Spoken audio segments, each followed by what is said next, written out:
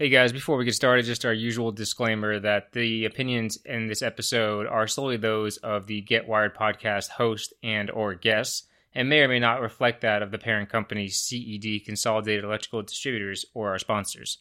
So speaking of sponsors, we had a great week this week with Goring Cocker McCoy. They sponsored the Friday barbecue at CED Vero Beach, bringing out a nice array of public subs, a couple brownies, some, all sorts of different desserts.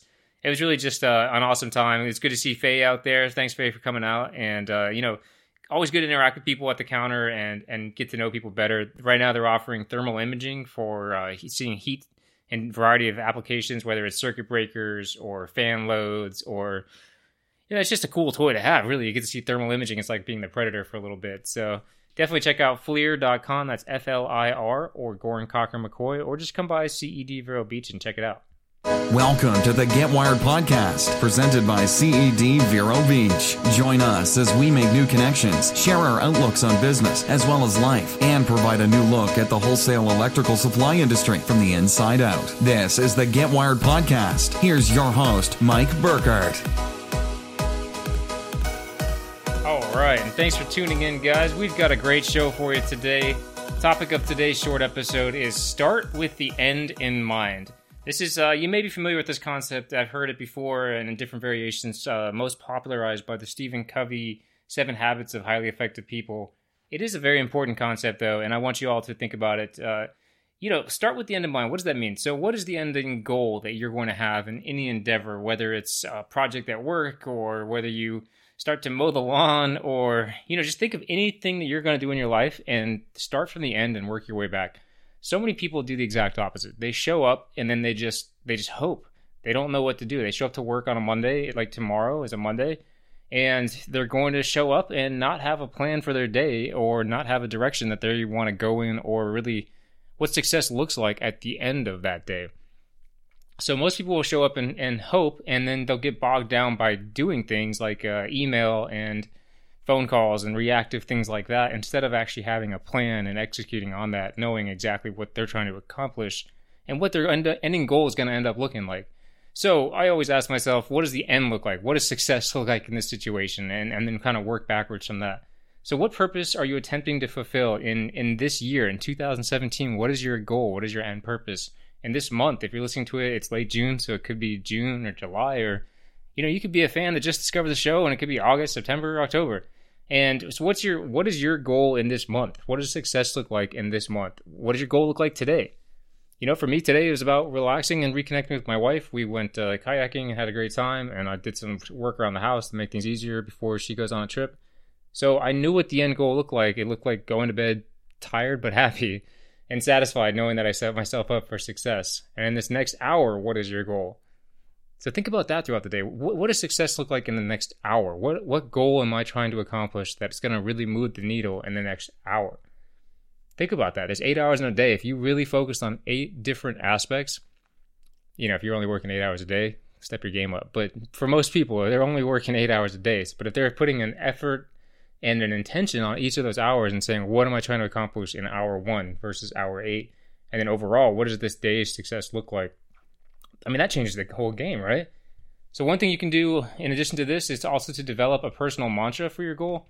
This is something you could just, come up with on your own and say to yourself throughout the day to remember it. People ask me, what's your goal for the podcast? Why are you doing this? Why are you taking time on the weekends? And sometimes at the end of the day to go upstairs and record a show or, bringing in a guest and talking to them. And, at the end of the day, the goal is to reignite this industry, is to bring the technology and the newness of social media into this industry, the electrical supply industry, make it attractive, make it viable for the next generation, and quite frankly, keep the industry alive. I'm not saying I'm going to do it all by myself, but it's either disrupt or disrupt yourself or get disrupted, right? So I'm looking to stay ahead of the curve to try to keep this industry alive and pump it full of new information, new ideas, bring in people from outside the industry and connect their ideas to it.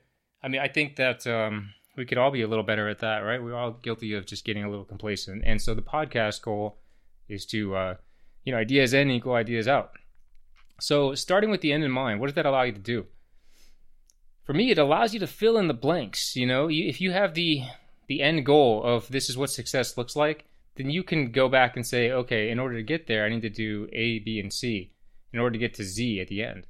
So, I just jokingly threw out I'm mowing the lawn as a goal. Like, what does success look like there? Well, it looks like a lawn that is completely mowed and, cut for the next week or so, which in Florida is crazy. It's just growing like every 3 days we need to mow the lawn right now. But exactly as soon as you start, like what it takes to get it done. And that's a simple metaphor, but I think you could apply that to really any scope of work. Like when you get in your car and go to the grocery store, like what success looks like. You know that when you leave for that trip, if you come back with 100% of your groceries, that's success. Now just take that same principle and apply it to the rest of your life. Starting with the end in mind allows you to prioritize and execute. So prioritize and execute, that's a Jocko Willink concept that he uses in his book Extreme Ownership, and it's really powerful. If you are able to know exactly where you're trying to go, you're going to be able to prioritize certain tasks over others, right? You're going to be able to prioritize certain meetings, certain customers, certain employees, and then honestly let other things fall where they may, let the chips fall where they may, and then execute. And you're going to know, like, this is really important, this is going to move the needle in my business, I need to execute on these 4 things, and then that will move you towards your goal. It also allows you to build the proper team.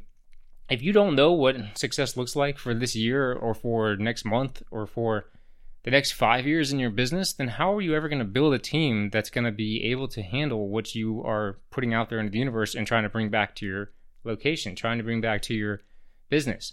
So if you don't have the right team, there's no point in going out and getting a ton of business that you're not going to be able to handle, right? So you need to know, like, we want success to look like X.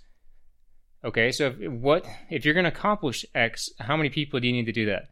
What kind of people do you need that? Which people do you absolutely need to be there every single day in order to do that?